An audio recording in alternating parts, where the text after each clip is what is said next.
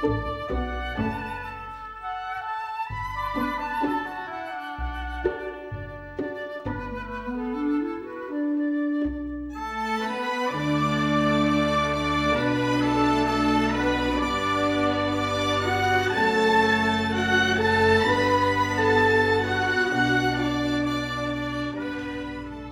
greetings and welcome to Deep in History.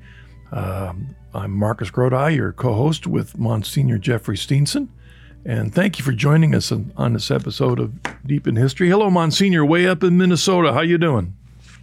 Oh, doing well. Thank you, Marcus, and greetings to everybody that's with us. I wondered if I just ask for their prayers for one of my best early patristics teachers passed away this past week, Father Anthony Meredith, S.J., who taught for many years in the theology faculty at the University of Oxford and then at Heathrow College in London. And he was just such a beautiful man. I remember as a student, he used to bring home this point was we were trying to understand the intricacies of Trinity and Christology. When you're dealing with Christology, you have one who and two whats. When you're dealing with the Trinity, you have three whos and one what. And in that, you could pretty much, that's the doctrine of God. Yeah, it's summed up at that. I wonder if Abbott and Costello what they would have done with that if they had studied his patristics. Well, thank you, Monsignor, for that, and we will keep him in prayers. And in some ways, what we're doing is in honor of him, because your commitment and love for patristics, which really opened your heart to more fully to the Catholic Church, probably came from the gifts that he passed on to you. So. Yeah, very much so. All right. Our goal today, everyone, is, and those of you who've been following us along, thank you very much for that. We're going to finish book 2 of Irenaeus' Against Heresies, and I'm guaranteeing you we're going to do that today, absolutely, because we look forward to book 3 in so many ways. But I had a question for you, Monsignor, maybe as a summary of this last section. We're going to begin in book 2, chapter 31, section 3 on the bottom of page 191 and 2 of Keeble's translation. But before we jump there, I wanted to ask you, when we finished last week and we ended with that long section in chapter 30, chapter 30, section 9. I'm pretty sure we finished that with last week. Long section 9. It seemed to me that Irenaeus was wrapping up his argument that it really was book 1 and book 2. Book 1, it seems that he's introducing us to all the folk. He goes into details. Then at the beginning of 2, we got the whole gambit of all the Gnostics. And then he really argues using their logic against them. And then at the beginning of chapter 31, section 1, he says, the Valentinians thus being overthrown, the whole multitude of the heretics is cast down. So it kind of seems like he's summarized all of his research, he's put it together, and then here we are. So what do you think? Is the rest of book 2 a few afterthoughts? Some things he forgot to include in his argument? How would we characterize this section? Well, I think, and I'm going to use this expression without any sense of irony. He's now putting a nail in their coffin in this one, because remember they have this odd idea that they don't believe in the resurrection of the body. The body doesn't have any importance to them. At the end of chapter 31, section 2, where we finished last time, at the bottom of page 191, they think that resurrection from the dead means acknowledgement of the truth which they speak. And his point is he's now going to look at what are they saying about themselves, about their actual state. And so we're going to be looking at this now a little bit in the moments ahead, but he's reminding them that the soul and the body were created together. Not like the Platonist idea of the soul having an eternal existence, eternally existing not from the beginning, but before the beginning. And he's basically giving the biblical doctrine of the human person here and showing how the Gnostics completely have missed the mark on this point. That's how I read it. You know,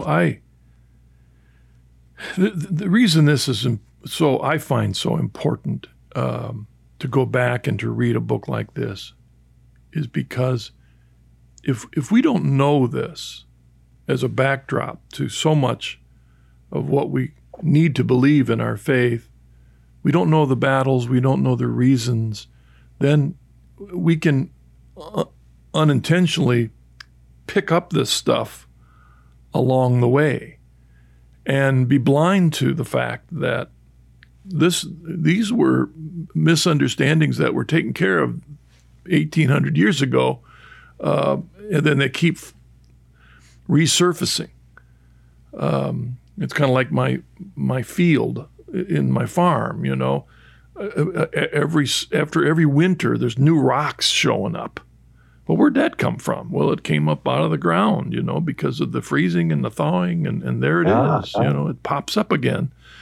I never saw it before, but where'd that come from? Well, that's like this stuff popping up again. It makes me think, sadly, about the time we live when we see people all across America want to destroy America, and it's as if they didn't learn somehow along in their life the truth about our founders and the value of our country. And if they didn't learn that, then maybe they're 2 generations from knowing it, because maybe their parents didn't learn it, and then so the kids don't learn it, and then now they think they're doing a good thing by the importance of knowing the background to our faith. And that's why we're looking at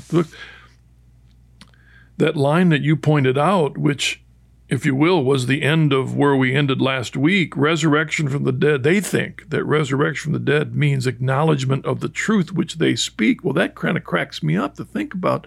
This popped up with some of the modern Bultmann and some of the modern theologians that have a whole new spin on what the resurrection was. That's right. That's a great point. And of course, for the Gnostics, you know, eternal life is for the elect. And the only way you can be one of the elect is to join their company and believe what they believe. So if you do that, then your soul has this promise of existing forever. That's their argument there. Yeah. And the core of Christian thought, the very core is, He is risen. He is risen. That's the core of what we believe. He is risen. That's the core. Is our belief in the resurrection of Christ. And as Paul says in 1 Corinthians, if that's not true, then we're dummies for doing what we've done. Yeah. So he cuts at that. All right, let's then jump into section 3. And Monsignor, let me read this section. It's on the 191 through the top of 192. It's just that whole section. And there's a lot of good. In the middle of this section is the phrase, forerunners of that dragon. And I wanted to give that as a subtitle of this thing, but Monsignor nixed it. He didn't want us to do that. So the real subtitle of this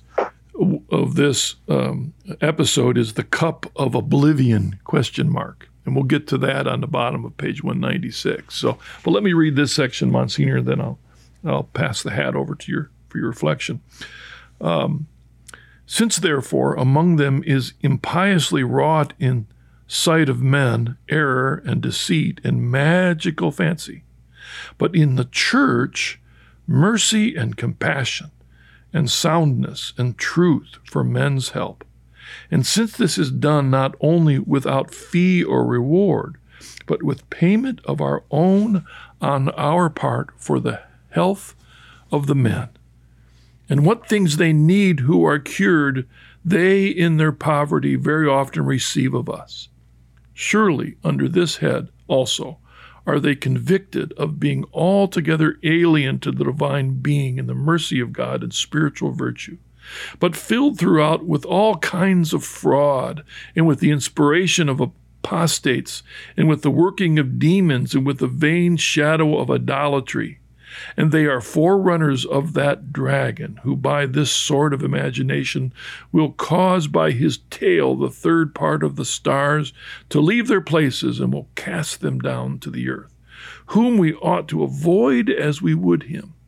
And by how much the greater shew they are said to work with, so much the more shall we guard against them, as having received a greater spirit of wickedness. And if one will give heed to this prophecy, he will find in it the daily course of their behavior, that their conversation is one and the same with the demons. Now, Monsignor, that's pretty strong words, because he's quoting Revelation there, and he's connecting them, and contrasting their application of their teaching to the common folk versus the application of the teaching of the church to the common folk. I think there's no doubt that Irenaeus saw these Gnostics as, whether witting or unwitting, they were instruments of the devil. And this is as strong of a passage as you can find, I think, in the book to speak to that. The other thing, Marcus, that jumped out at me is that he's reminding his readers that the Gnostics are shysters. You know, they spend most of their money, most of their time raising funds. And I thought, you know, that's one of the great principles of the Catholic Church, is that you cannot charge for the sacraments. Yeah. Right. And even if you ask for a mass to be said, those mass offerings they're completely voluntary. Yeah. The church cannot refuse her ministry to somebody that can't afford it. And there's that, if you will, the both and of the statements in Scripture that, you know, what is it? A servant is worth his wages. Yeah. I forget the exact phrase. So there's always been a recognition within all Christian traditions that a man who dedicates his life to service ought to be paid for his work. He shouldn't also have to be out there trying to put food in his refrigerator. He should be freed up to serve the church. But that's why Paul, in his missionary journeys, made the choice. He could have taken that, but he decided not to, so people didn't get confused and distracted by this other issue. So there's that. But yet and you know, I could like to say a word for many of us who are converts that now serve as priests in the Catholic Church. By necessity, we are tent makers. Yeah. We aren't paid by the church, at least, you know, certainly not to the level that, you know, you need to take care of a family. And so many of us have to be tent makers and find other ways to supplement an income. Right. Now, but that's why the church has offered some things. You know, you would get something if you did a wedding, or if you did a funeral, or if you did a mass, or if you did a variety of things. That, on the one hand, we recognize that makes sense. You've given your time, so it makes sense. It's an offering to Christ when we offer it to the priest, for it does that time. But a priest has to be careful not that needle doesn't go over right, to the others. That's right. So it seems like a wage. No. And that's why he emphasized, Irenaeus, but in the church mercy and compassion and soundness and truth for men's help. And since this is done not only without fee and reward, but with payment of our own on our own part for the health of the men, and what things they need who are cured, they in their poverty very often receive of us. He can't say that unless it's true, because everybody could say, no, wait, time out here. You're right. And so it's he wouldn't use it in his argument unless it was visibly true in the work of the church. And so we see in there a witness very early of the church is social ministry. That wasn't invented in the 20th century, that the church is always recognized as called to help the poor, to carry out the call from the Sermon on the Mount. Which brings me to the next section. So in this section, we see him alluding to the fact that it's obvious to his opponents that the practice of the church is right there, living this out. Well, where does he get it from? We go to the next section, chapter 32. I'm going to read most of the first paragraph. And again, Monsignor, I look forward to your thoughts on this. I really highlighted this in my book because it jumped out at me. He goes, moreover, the following impious maxim of theirs concerning actions is refuted by the doctrine of the Lord, that which saith that they ought to be versed in all deeds, even ever so bad ones. But with him, not only the adulterer is cast out, but even he who wishes to be such. And not only will the slayer be guilty of murder unto damnation, but he also who is angry with his brother without a cause. He bade men not only not hate, but even love their enemies. He forbade not only perjury, but swearing at all, and not only ill-speaking of neighbors, but even for anyone to say raca and fool, or else that such persons are guilty even to hellfire, and that one should not only refrain from striking, but when stricken themselves should offer the other cheek also, and be so far from denying another man's ownership in things as even to refrain from demanding our own back from such as may have taken them, and so far from hurting our neighbors and doing them any evil, that even those who are ill-used should be great-hearted and practice kindness towards them and pray for them that they may repent and be saved. Now, Monsignor, did St. Irenaeus just make up this stuff? No, I don't think so. Where did he get that? All those thoughts summarized in one paragraph. Well, here's how I'll put it. In the way I read that paragraph, the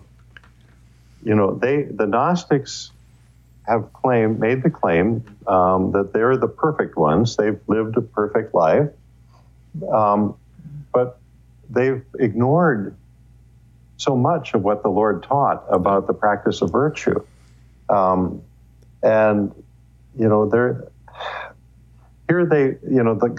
Lord has set these high standards for his disciples. And so on the one hand, you have those that are true disciples of the Lord, understanding that it goes deep into the soul. Whereas the Gnostics are basically antinomians, so they don't care much about the actions, and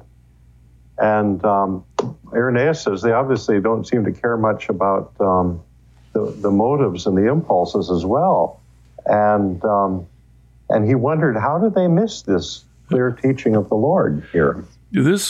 Really, that's how I read that. This is like having I mean, the one thing that you get when you read this book and you look at the index in the back of the book, you realize that St. Irenaeus knew the Bible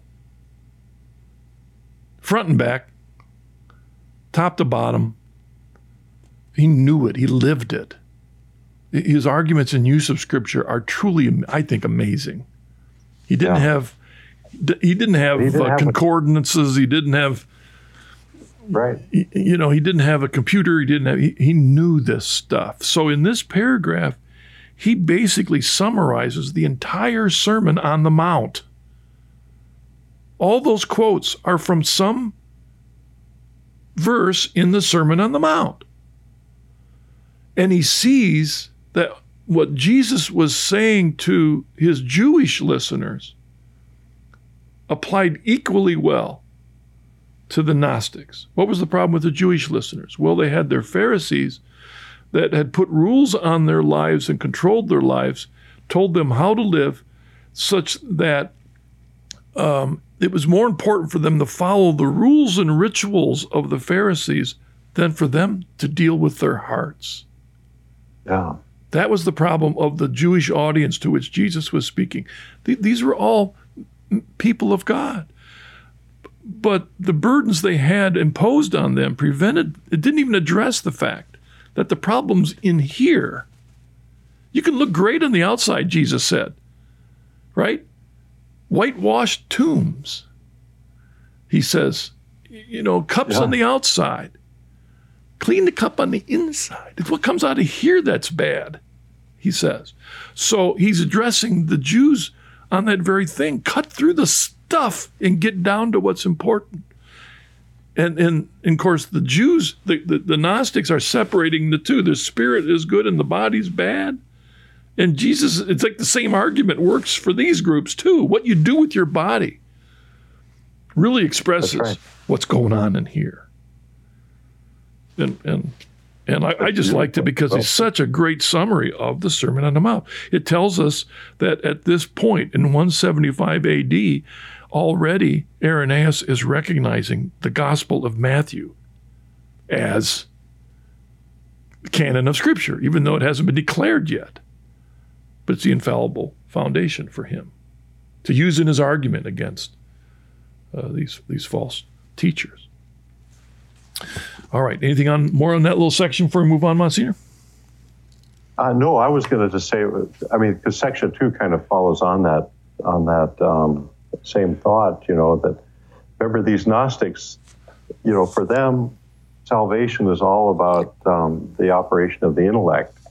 So they have a completely intellectual view of what salvation is. And he picks up in section 2 by reminding them that the Lord calls us to all these works of virtue. And they seem to have missed that point too. They're arrogant to think they're able to embrace all work and all knowledge, he goes on. And then I love that over in the next page on 194, he says, they're trying to basically embrace all they can about the experience of the soul in this life, so that they can be perfect. But though they work all their life long, they cannot fully learn the 10th, nay, the 1,000th part at the top of page 194. So, they're just, he finishes off. I thought it was wonderful at the end of that section. He finishes off by reminding the reader that they emulate the philosophy of Epicurus. The Epicureans, Epicureanism is basically saying that the things that we do in the body are not that important anyway, so we can be indifferent about them.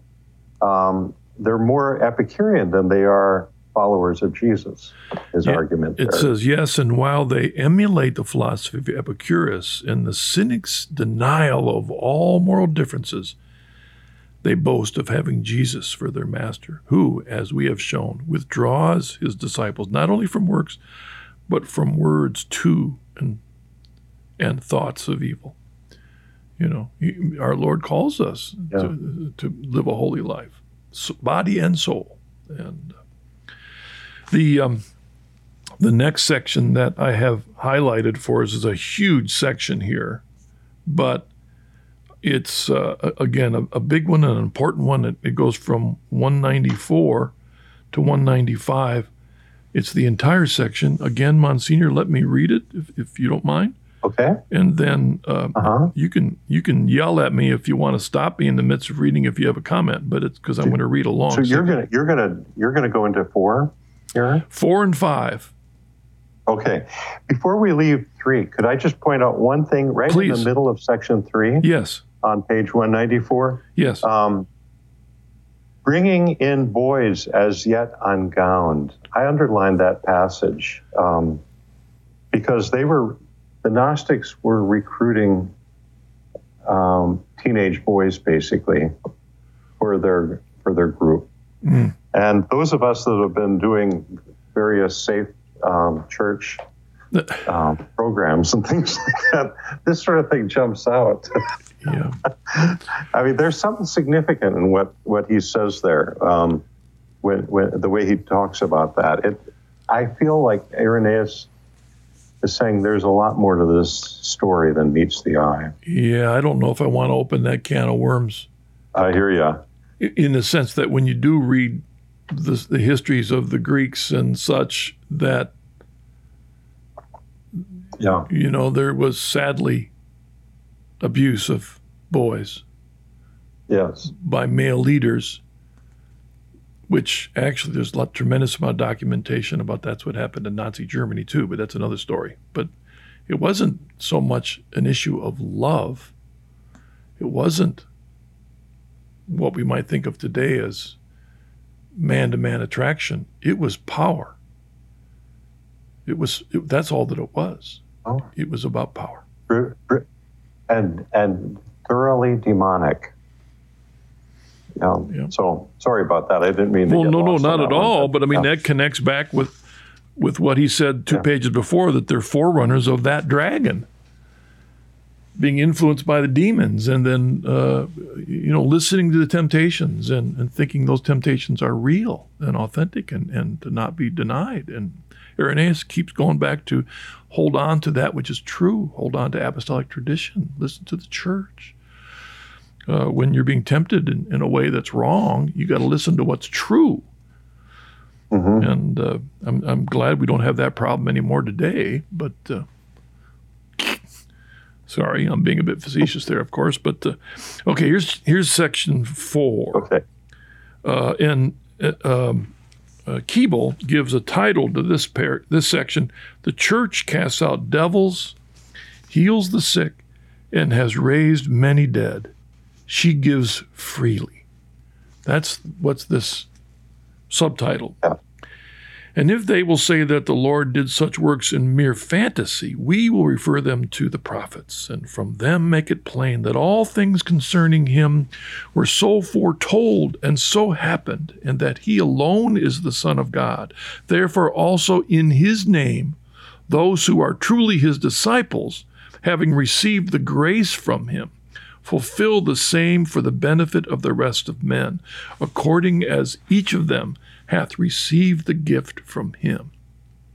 Now I'm going to pause there because there's a lot of meat in that one sentence, isn't there, Monsignor? Because, in other words, the fulfillment of what the prophecy said would one day come is fulfilled in Christ.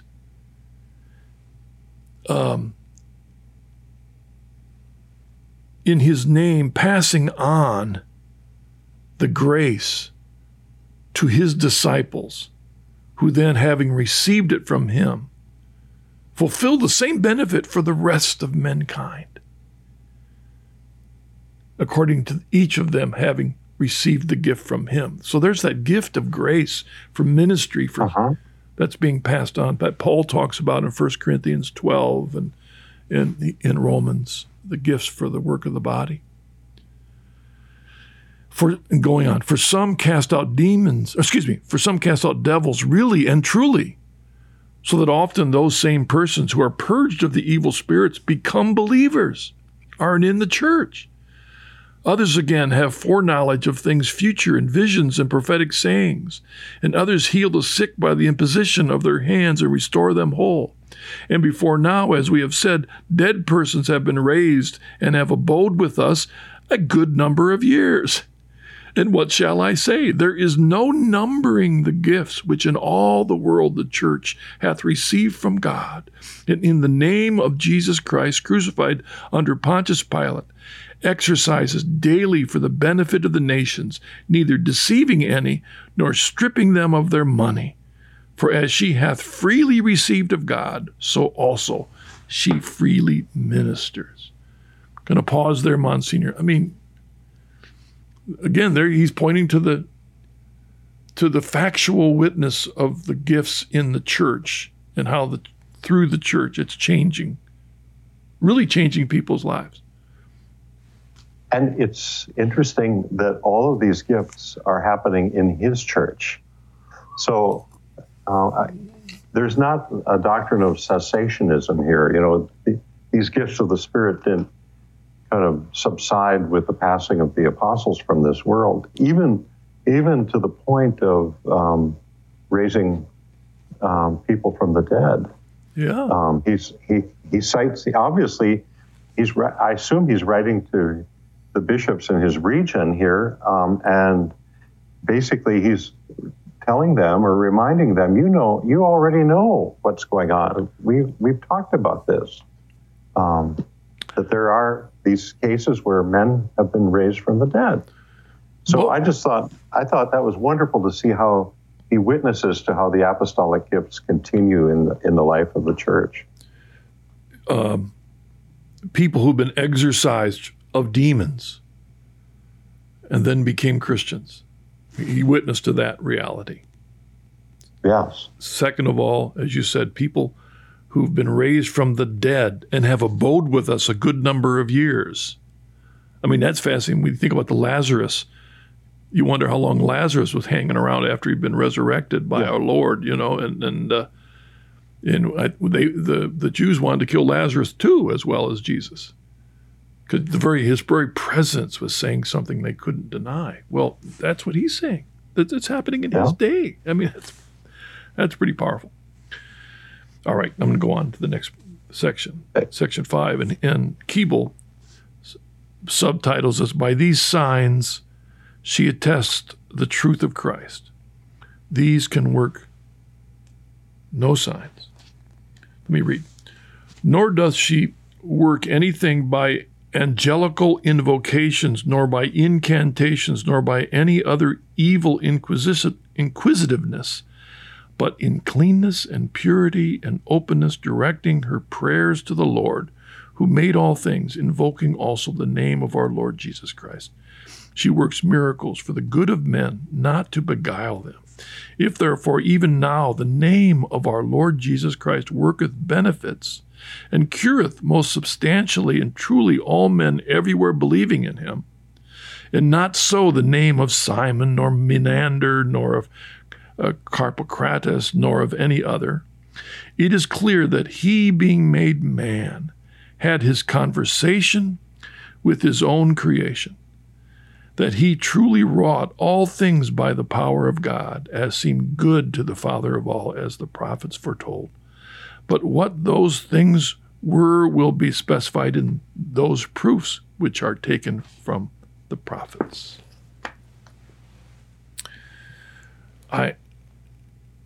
At the name of Jesus, he emphasized twice in this paragraph. This is all done at the name of our Lord Jesus Christ.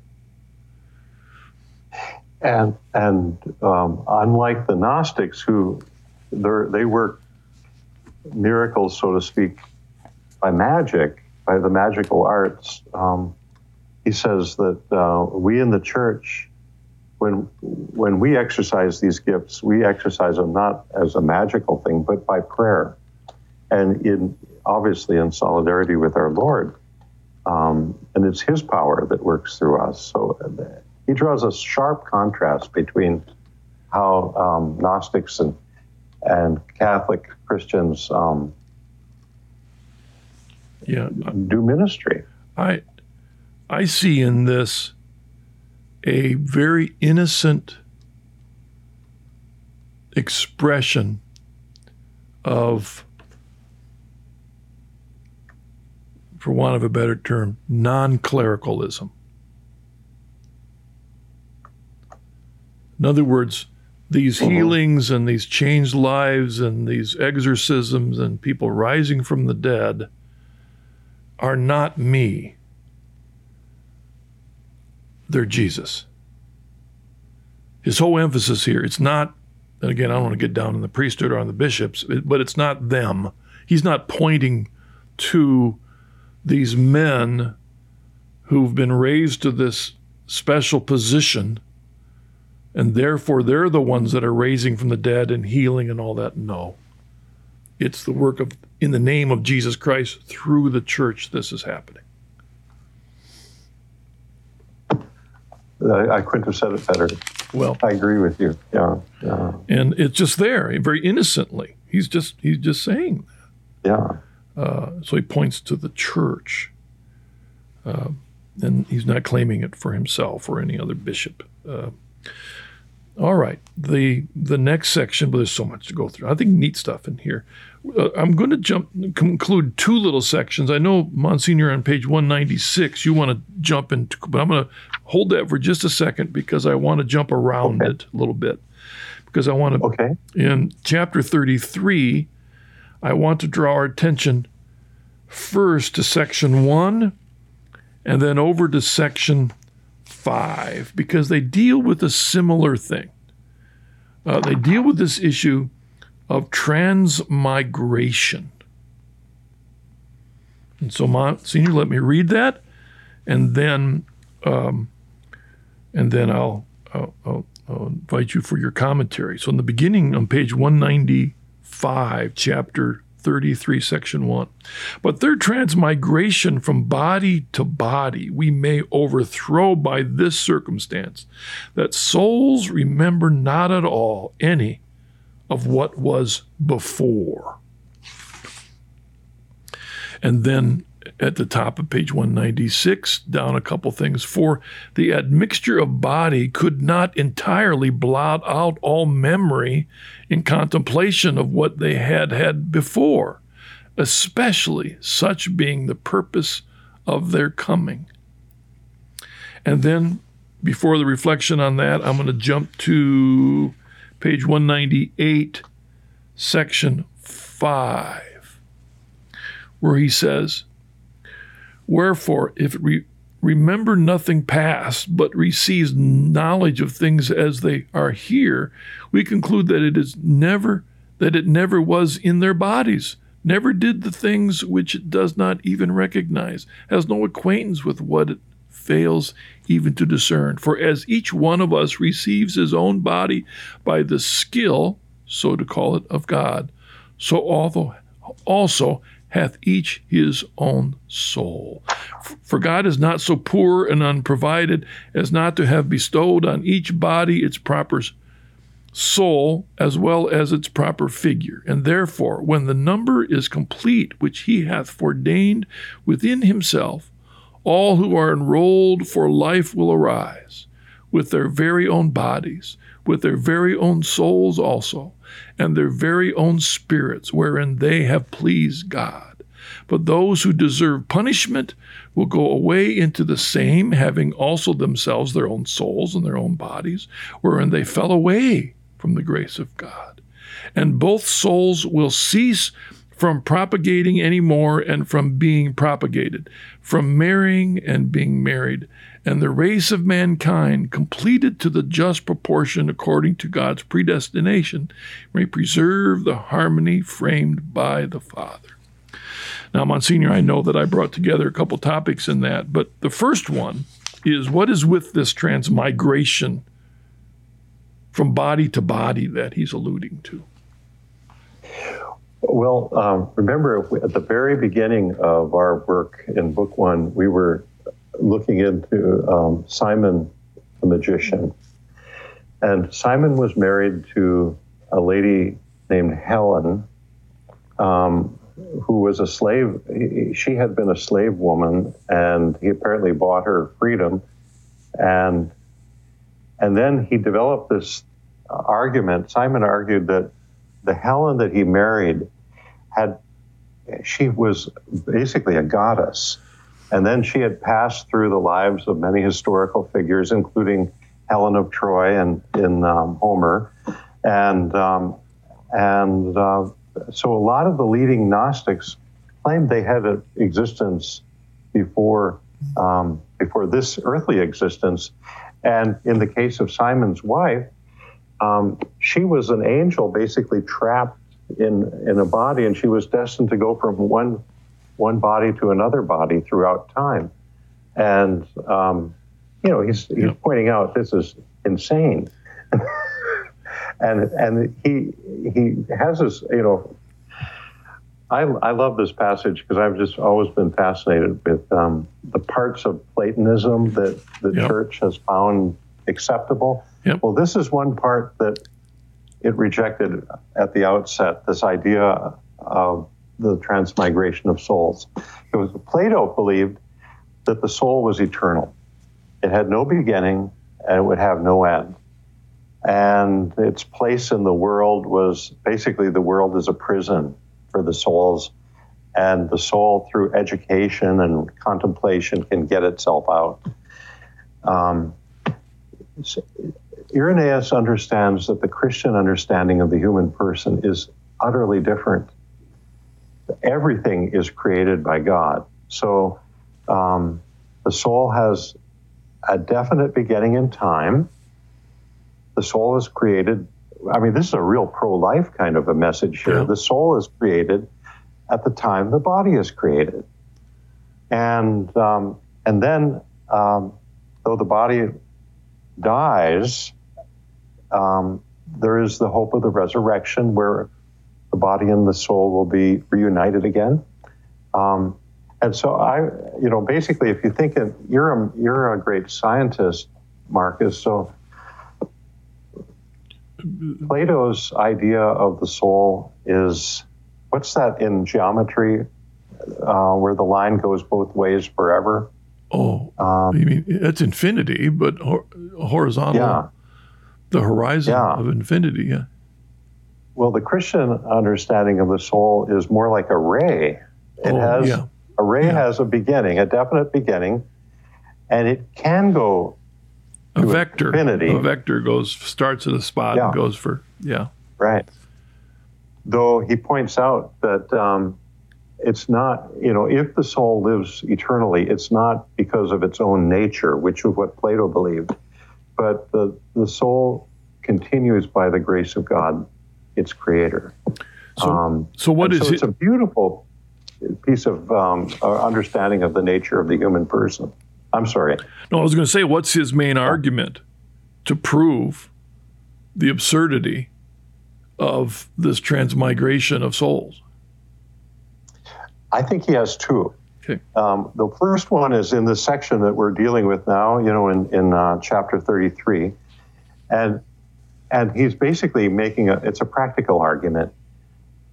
Who but some insane person goes around talking about his life before he lived in this body?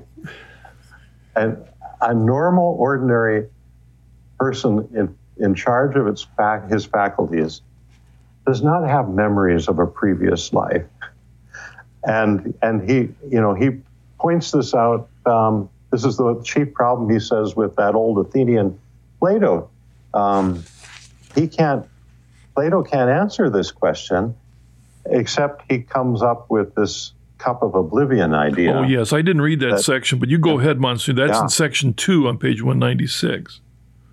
Right. Well, every time that a soul, then Plato's idea is that every time a soul enters another human body, that enfleshment is kind of like drinking the cup of oblivion, so you forget everything that goes before it.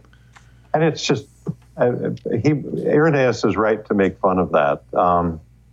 I'll say the second point he makes is actually in chapter 34, which is he cites the example of the parable of Dives and Lazarus. So the soul in this life doesn't have any recollection of a different life, But the souls that we see in the next life, in the gospel story, they have a very vivid recollection of how they lived that one life in this world with that one body. And the story of Dives and Lazarus is all about, they recognize each other. That's in section 1 of 34. Of chapter 34, yeah. Yeah, he goes more they over. They recognize each other, and so it's his continuing argument that there is no transmigration of souls. The soul and the body have been brought together both of them were created at the same time by the Lord. Yeah, it is amazing. This, I think, particularly in England, this Spiritism became very big in the 19th century, particularly, right? I mean, into the 20th. That's right, yeah. Did that come from them, of course, being oblivious of patristics, but yet discovering through their study of philosophy, Plato, almost seeing like this was a lost truth that they've discovered in modern day, because everything that we see in Spiritism and gathering around the tables and calling on the spirits or because someone has realizes she was a Queen of Sheba herself, back in the he's just discounting the whole thing here. It's brilliant. It's just brilliant stuff, and I just love how he lays out that story of the parable of Dives and Lazarus in chapter 34, section 1 on page 198. I was just mesmerized by that as I was. I'll read it for you here. He goes, "Moreover, our Lord hath taught very fully that souls, besides their continuance without passing from body to body, keep likewise the very same bodily form in which they are molded, and that they remember the deeds which they have done here, and from which they have ceased. In the scripture narrative of the rich man and that Lazarus who refreshed in Abraham's bosom, wherein he saith that the rich man knows Lazarus after death, and Abraham too as well, and that each one of them remains in his own station, and how he asked for Lazarus to be sent to his aid, to whom he used not to impart even crumbs from his table. And concerning Abraham's answer, who was aware not only of his own condition, but also that of the rich man, and enjoined that such as would not rather come into that place of torment should assent unto Moses and the prophets, receiving also the preaching of him who rose from the dead. For hereby it was clearly declared, first, that souls continue, next, that they pass not from one body to another, also that they have the figure of a man, so as to be both known and to remember the things that are here. Likewise, that there abides in Abraham something prophetic, and that each sort of person receives its meet habitation even before the judgment."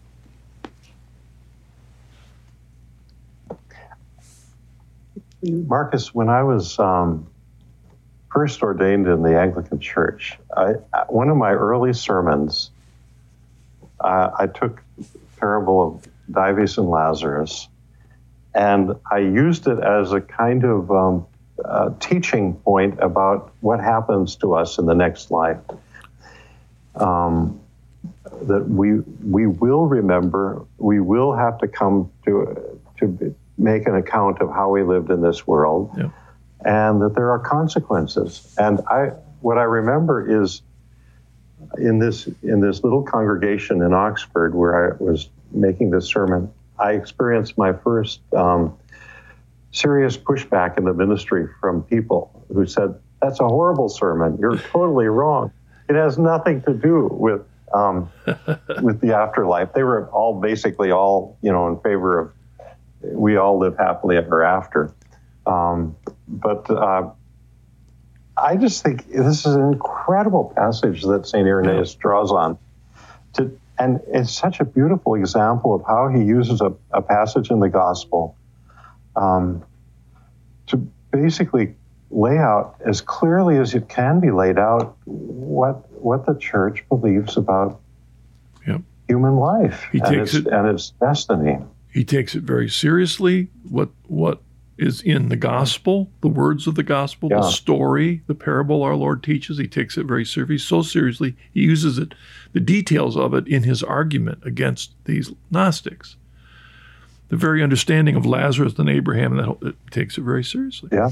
But as you said, the Anglicans got it right. The Anglicans you're talking about got it right, because we are just going to be happy forever and ever, and there's no big judgment or anything. On the other hand, if they'd have read a paragraph before, he says, and this is the thing, and I'm going to read this again, that we kind of passed over because we were focusing on the transmigration issue. But the point is, we see in Irenaeus not theological speculation or trying to understand foreknowledge and predestination or all those issues. He's just purely scriptural and takes it seriously, because he says in the middle of section 5 of 33, and therefore when the number is complete, which he hath foreordained within himself, all who are enrolled for life will arise, with their very own bodies, with their very own souls, also with their very own spirits, wherein they have pleased God. But those who deserve punishment will go away into the same, having also themselves their own souls and their own bodies, wherein they fell away from the grace of God. And both sorts will cease from propagating anymore and from being propagated. So there's not going to be, they're not coming back in some other person. Exactly. And it's whatever their eternal destiny is, it's final, and it's by the will of God and by his grace. Irenaeus believed that, folks. He believed that there's a heaven and a hell, and we will be judged for what we do in this life, and we will live eternally one way or the other, either with God or apart from God. And if we're apart from God, he says, for those who deserve punishment. In other words, it isn't God that sends people to hell. It's people that send themselves there because of our choices. And that's what Irenaeus is asserting. All right, well, we've got one more section. There's a number of other things, but there's the very last section of Book 2. And again, I'm going to read the whole thing, if I can read it here in the light I have in the studio. It's section 4, and it's Keble, in his subtitle, calls it the summary. And that with our sayings agrees, the preaching of the apostles, and the teaching of the Lord, and the announcement of the prophets, and that which is put into our mouths by the apostles, and the ministration of the Jewish code, all of them praising one and the same God of all, the Father. And not now one, now another, nor as having had substance of various gods or powers, but all are of one and the same Father, adapted, however, by him to the natures and state of the several subjects, and that neither by angels or by any other virtue, but by God the Father alone, were made things both visible and invisible, and all things whatsoever, hath been indeed, as I think, sufficiently shown hereby, many as the points are, in that we have proved that there is one God, the Father, maker of all. But that we may not be thought to shrink from that mode of proof which the Scriptures of Christ furnished, although those Scriptures of themselves do much more distinctly and clearly declare the same, to such as are rightly considerate we will present a special book tracing out those Scriptures. So out of the divine writings will our arguments be set within reach of all who love the truth.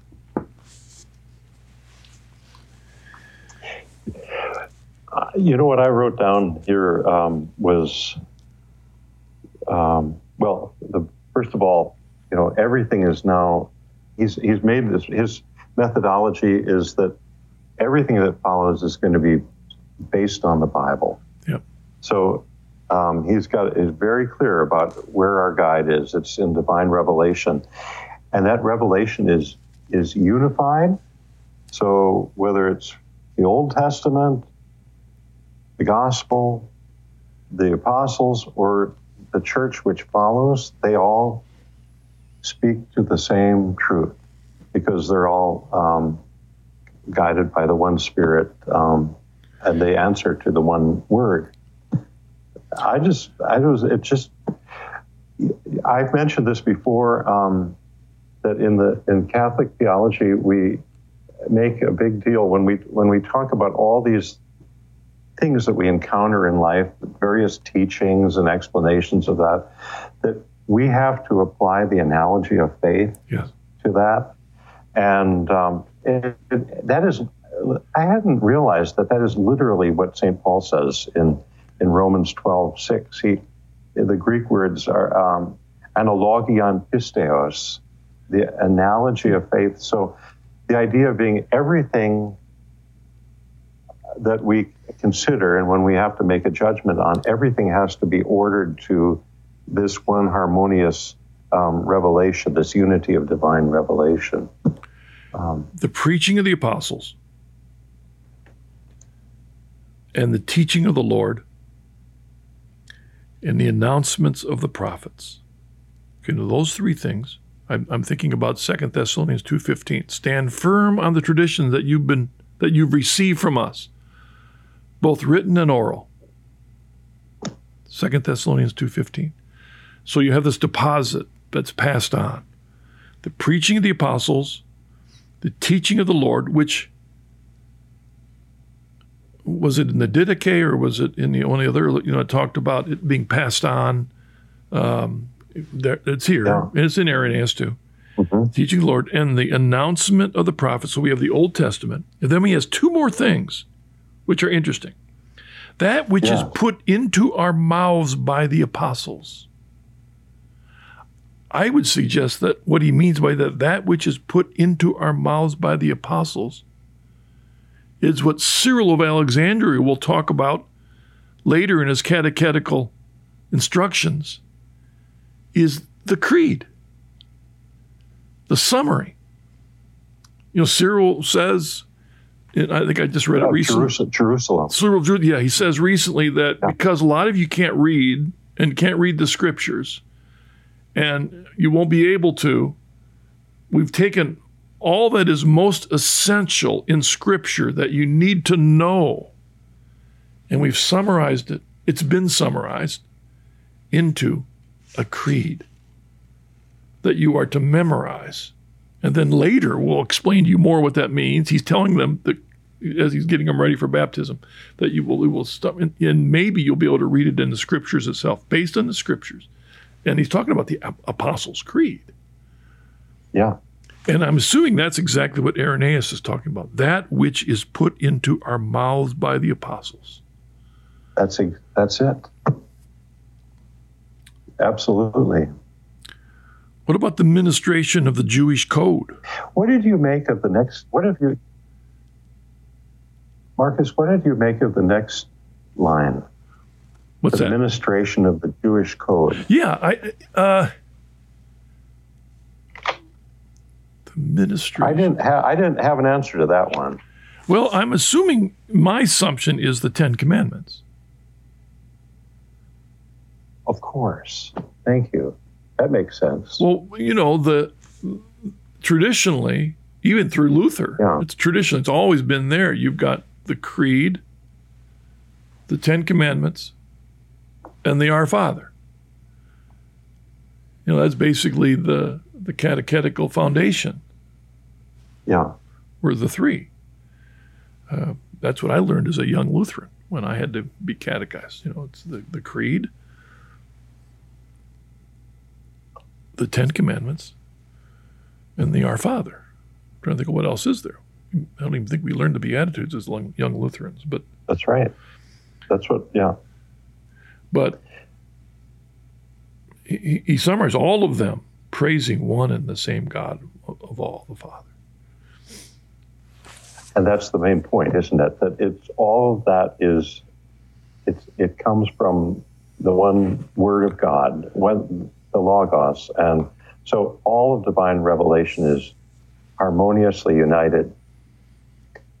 And that's why I think one of the most serious mistakes that people make is to fall into this temptation of, based on your own sort of presuppositions, to take one passage of Scripture and use it against another passage of Scripture.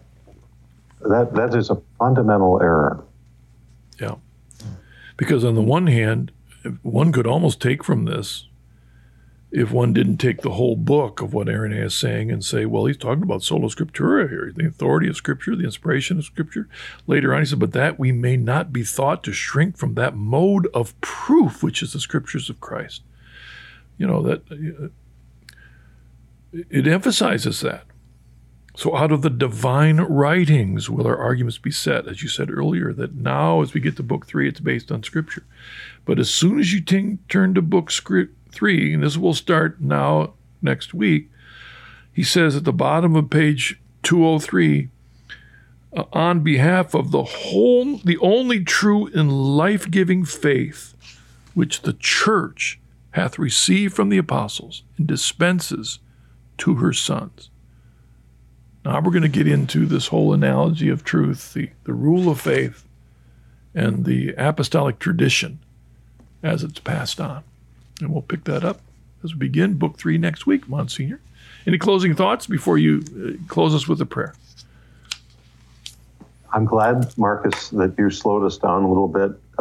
It was very productive for me personally to go through this more carefully, because most people just jump over books 1 and 2. Which I did. The first time I read the whole thing, I even put in my book that I skipped most of Book 2, but I'm glad I looked at it more closely myself for the very same reasons.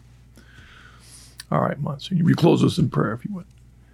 Yes, of course. Again, I still have a little bit of Anglican left in me, so I love this prayer from the Book of Common Prayer that I like to use. Almighty God, you upheld your servant Irenaeus with strength to maintain the truth against every blast of vain doctrine.